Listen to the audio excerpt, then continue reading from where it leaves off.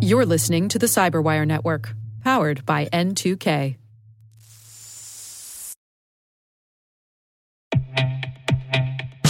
With over 8,000 threat hunters analyzing over 65 trillion signals daily, Microsoft works tirelessly with the federal government to keep our nation's data secure. This 30-year-plus partnership is driving mission innovation that is secure by design. Whether optimizing your existing defenses or tackling advanced threats with AI, Microsoft gives you the intelligence and the automation you need to defend at mission scale. Let's work together to stay ahead of emerging threats and secure your mission anywhere. Learn more at aka.ms/fedcyber. That's aka.ms/fedcyber.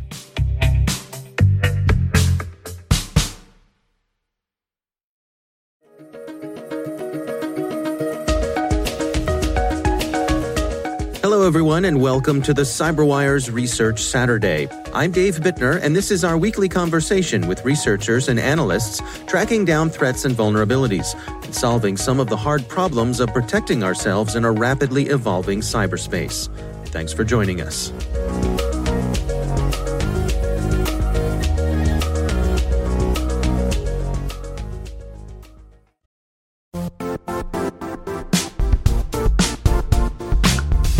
The IT world used to be simpler. You only had to secure and manage environments that you controlled. Then came new technologies and new ways to work. Now, employees, apps, and networks are everywhere. This means poor visibility, security gaps, and added risk. That's why Cloudflare created the first-ever connectivity cloud. Visit cloudflare.com to protect your business everywhere you do business.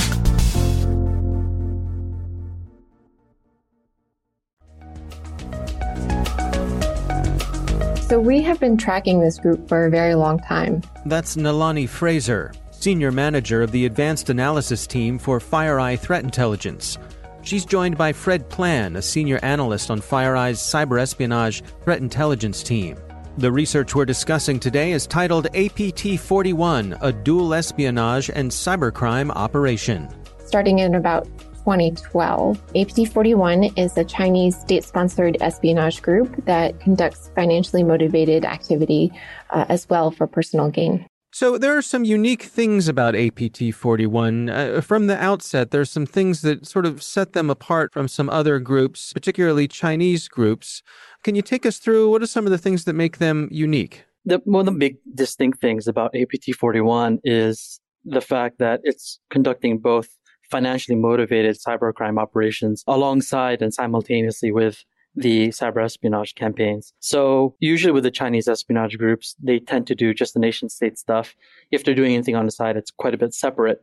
But in the case of APT-41, there's a lot of overlap between these two worlds within a single group. So that includes the timing. They're conducting both the financially motivated activity as well as the espionage activity, often on the same day, and long-running campaigns running at the same time, but also in terms of the tools they're using. So they're using tools that are used by pretty much every other Chinese espionage group only for espionage stuff. But APT-41 will use those same tools also for the financially motivated stuff. So it's pretty unique to this particular group. Yeah, that's really interesting. And the report goes into some details about how it seems as though they may have gotten their start going after the video game industry. Yes, that's right. So we think that this group, they have a strong personal interest in the video game industry. And a lot of what they are doing in the financially motivated world is targeted against the video game industry. So a lot of their earlier operations are concentrated against just not just video game studios and developers, but also, payment platforms and online forums and other related services that are part of the world of video gaming. And a lot of the operations that they're conducting and how they're conducting these operations, the TTPs, will often emerge first in their targeting of video game organizations and then later kind of bleed over into the espionage activity that they're also doing. Does this lead to any speculation that, they got their start doing non-government type of work and perhaps they caught the government's eye and they said, hey, you guys are doing some interesting work here. How'd you like to come work for us? Is that a possibility or is that just purely speculative? It is a possibility. And in fact, we have research dating back to at least 2005 indicating that individuals who were responsible for this activity were advertising hacker for hire services. So they were saying they were available for hacking into system networks. And we believe that that was probably in a contractor capacity. Well, let's walk through the research together. Take me through, who does it seem as though they're targeting? Sure. So they have targeted a wide range of industries since at least 2012. So on the espionage side, we've seen them target healthcare and high-tech media travel organizations, really gathering intelligence which would be aligned with China's 5-year economic development plans. And then, as Fred mentioned, we have seen them also target video game organizations for primarily financial gain. And where are they targeting? Are there specific geographic areas that it seems as though they're hitting? They aren't really geographic specialists. It's more of they'll target particular organizations they're focused on, regardless of where they are. So there's a tendency, for example, with the healthcare targeting to be concentrated in, say, Western Europe or East Asia, but that's not because of the region, but because that's where that particular industry happens to be. So APT41 is definitely region agnostic, if that's the term. It's interesting to me, looking through your research, how their activities have shifted over time. It's one of the things you track here. Can you walk us through what are some of the changes that you've seen them make? There's kind of a split in the consistency along the financially motivated activity and the espionage activity. So on the financially motivated side, that's been pretty consistent with targeting of the video game industry, for example. There's just kind of an escalation of the different tactics that they'll use against a particular industry. And so we usually use that as an example of their growth or the growing maturity, at least in terms of their cyber crime activity. For espionage stuff, it's a little different. That one has changed a lot over time. And we have a chart in the report which shows how these industries that they're targeting kind of pop back on and fall back off. And we think that kind of inconsistency or that big shifts in their activity is consistent with them being a contractor. So maybe this group is, they're contracted to target healthcare for a year or two, and then that contract either ends or they move off of it and they contract over to targeting the high-tech sector, for example, and then they'll get off of that and target something else. At least in terms of espionage activity, their targeting is a lot less consistent, at least compared to their financially motivated operations. Yeah, it was interesting, too. One thing that caught my eye in the research was this notion of them moving towards strategic intelligence collection and away from intellectual property theft. I think a lot of us, when we think of the activities of the Chinese, we think about intellectual property theft. But your reporting here shows that there may be a shift away from that. Yeah, since about 2015, we've noticed just overall a shift away from intellectual property theft. They have still been targeting organizations and different organizations that would be in industries of interest for intellectual property, but we actually haven't seen that IP theft. So that brings up interesting questions about, are they gaining intelligence through other means? But we have seen continued interest in strategic intelligence collection. So targeting of telecom organizations, for example, targeting call data records and SMS records of interest to the Chinese government. Yeah, one of the sections in the report discusses the cyber espionage activity. And you mentioned China's Made in China 2025 plan and how their activities seem to align with that plan. Sure. That is something that we've seen specifically in the medical device industry, for example. China's Made in 2025 plan is pretty specific in the fact that China is really trying to reduce their dependence on importing medical device technology. And so one way to do that is to take that technology and develop it on their own. Yeah, let's dig into some of the case studies that you've outlined here in the report. We said at the outset that it seems as though these folks had an interest in video gaming. What sort of things did you find in terms of their targeting of that part of the industry? So for the video gaming stuff, this is the sector that I like to talk about the most as the most indicative or provides the best examples of their growth and maturity over time. So the earliest activity that we saw being conducted by the APT41 actors is pretty low level, pretty basic to start with. It's, things like their activity on different, like very Chinese market specific video games, their discovery of different ways to like bend the rules in different games and targeting some sort of like third party services that are related to those types of games specifically. And then over time, this expands. So we start seeing it targeting other games that are popular throughout the East Asian region in particular. And we see this start escalating to other types of monetization activity. So that will include things like targeting the real money transaction platforms that let people, buy things with real life money for and converting into in-game value. That includes targeting the specific systems that track how much virtual currency a particular account has. So they would be straight up generating virtual currency and then transferring that to their own actor-controlled accounts and basically money laundering within the game platform itself. And that even escalated to the point where they were even deploying ransomware on different video game studios' servers. So you can see definitely there's like this growth in different tactics and the growth of the sophistication of these tactics over time. The big thing that we're trying to highlight in the report is how APT41, how they developed the ability to very successfully navigate through any targeted system that they wanted. So in the video game industry, what they were doing was initially getting into a targeted network and then moving laterally around until they could reach the production environment, or where a video game studio or developer builds the next, expansion to a game or the next game. So once they reached that environment, that really gave APT41 access to anything they wanted within the game environment, right? So it gives them insight into what the newest games are coming out. It gives them insight into how the games are put together or how they operate internally and how they interact with other systems that are set up by the video game company. And reaching that production server puts them in a position to do any number of things. So the primary things being injecting their own code into legitimate, game updates and, files. Also, it put them in a position to access the video game company's digital certificates, right? And so their own injected code could then be used and be signed by legitimate digital certificates. And of course, that lends itself quite easily then to supply chain compromises. So that's where this industry is where we saw APT41 initially conducting supply chain compromises. Again, they would have access to legitimate files or game updates.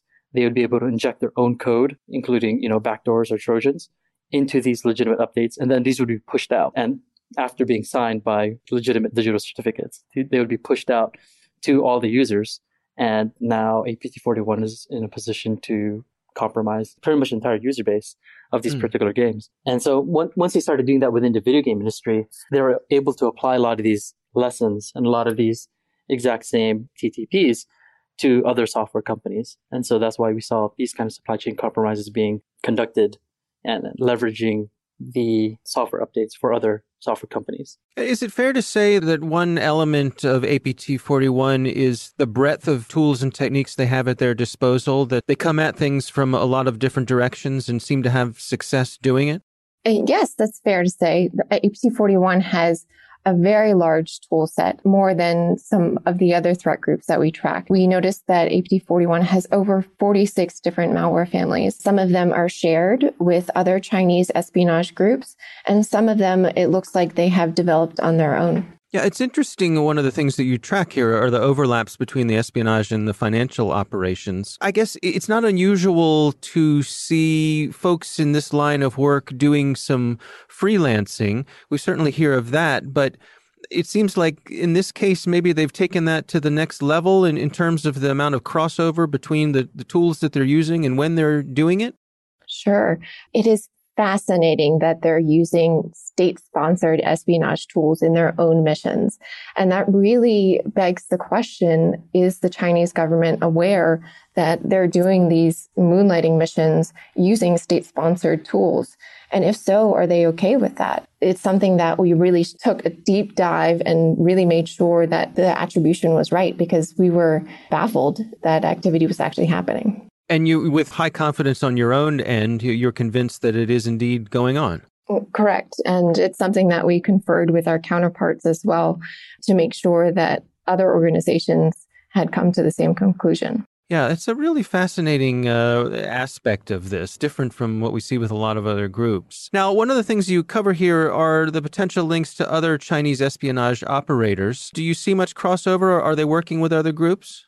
I mean, we definitely have the indications that there's at least a lot of resource sharing between these groups. And that's part of what's made APT 41 really hard to define from the other public reporting that's related to this group.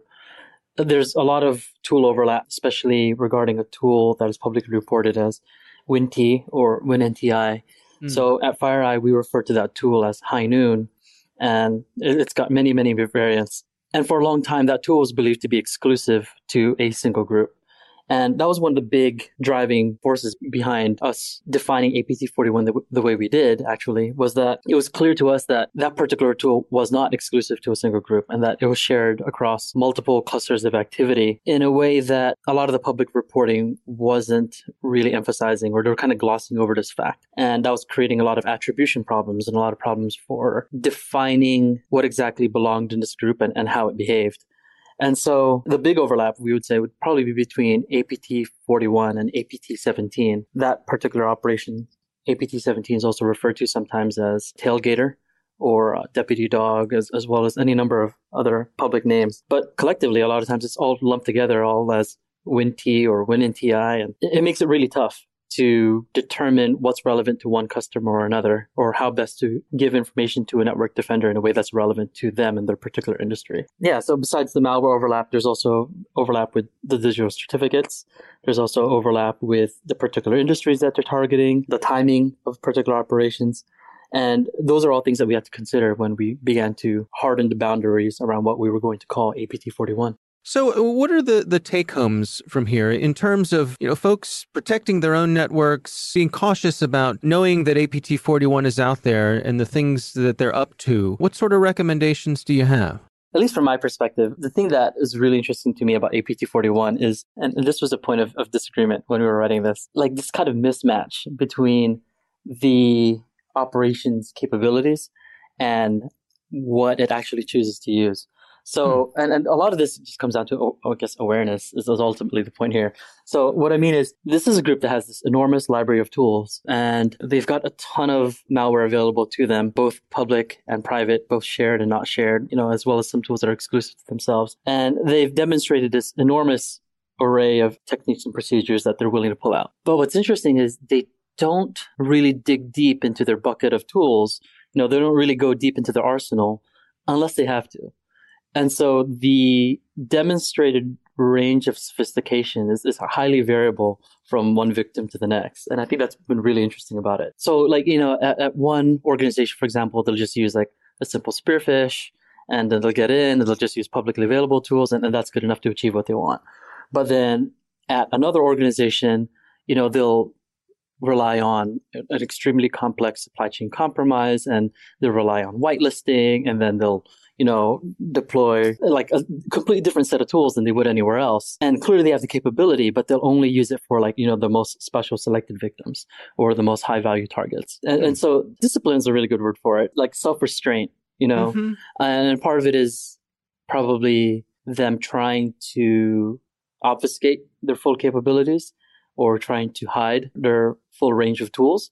But yeah, that level of self-discipline to be able to do that, I think that's a key characteristic of APT41's operations. Nalani, what is your take on them? So I think, despite their sophistication, we know they're a very sophisticated group. They have a ton of malware in their tool set. Their initial infection vector into a lot of victims is spearphishing. And so if you can do that security training up front with all of your users to make sure that they're identifying potential spearphishing and reporting it, then you can potentially get ahead of the actual infection, or at least stopping it early in their tracks, because we know that once they get into the environment, they're very quickly moving. And once they compromise, they can quickly move out throughout the environment, compromising multiple locations across geographic regions. So if you can respond quickly to the investigation, you have a higher chance of making sure that you're responding appropriately. It's definitely easier to keep them out than try to root them out once they're in. Yeah, that's a really interesting insight. I mean, I guess these folks are well-funded. It seems as though they're patient, they're persistent, and they have a range of tools that they can draw from. Correct. I think the move towards telecoms is a really interesting trend and something that we have seen across different Chinese groups recently. It's very interesting because telecoms give access to a wide number of individuals. And it also provides that degree of separation between the threat actor and the actual victim. So that is an interesting trend that we've seen across groups and with APT41. Besides that shift towards strategic intelligence collection, the other thing that's pretty cool about APT41, or interesting, maybe not cool, but it seems that they're deployed for like tactical operations sometimes. So we identified instances, for example, where they were targeting a hotel. And because of their behavior, because of what they were targeting and going for reservations information and PII at the hotel. And the timing of that particular operation was that they were targeting this hotel just before a group of Chinese VIPs were staying at the exact same facility, indicating that they were probably sent to, reconnoiter the facility just before this visit. So that sort of like tactical deployment, we think is pretty unique to APT41, or at least definitely one of the first instances of us observing it. Another instance, for example, they were targeting a news and media organization in Hong Kong. And based on the timing of that particular operation, we think that it was related to the umbrella movement protests that were happening at the time. And we think that that particular campaign led to the identification of protesters that were associated with the movement. And it ultimately led to those protesters being locked out of the political process as it was developing in Hong Kong. So these kind of, really in the trenches kind of activities, these kind of like tactical deployments stand in pretty stark contrast to the bigger, strategic intelligence collection, more typical espionage activity that we usually see with these Chinese groups. So if anything, it demonstrates how flexible this group is and the wide variety of operations that they can be tasked against. But also B, the capability of this operation to point their tools, point their TTPs, point their capabilities at so many different kinds of activity and so many different kinds of taskings as required. Yeah, they're sort of the go-to team when something needs to get done. These may be the folks that get sent out that can do it reliably. Right, yeah. And across a wide range of activity. Our thanks to Nalani Fraser and Fred Plan from FireEye for joining us. The research is titled APT41, a dual espionage and cybercrime operation. We'll have a link in the show notes.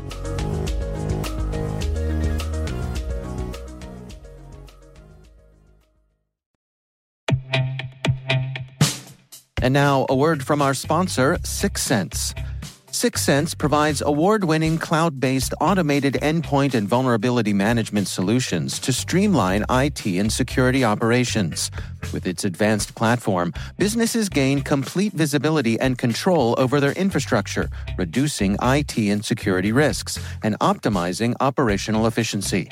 With Syxsense, you'll get real-time alerts, risk-based vulnerability prioritization and remediations, and an intuitive automation and orchestration engine so you can focus on your core business goals, confident in the knowledge that your enterprise is secure, compliant, and running smoothly. To learn why enterprises choose Syxsense, visit syxsense.com.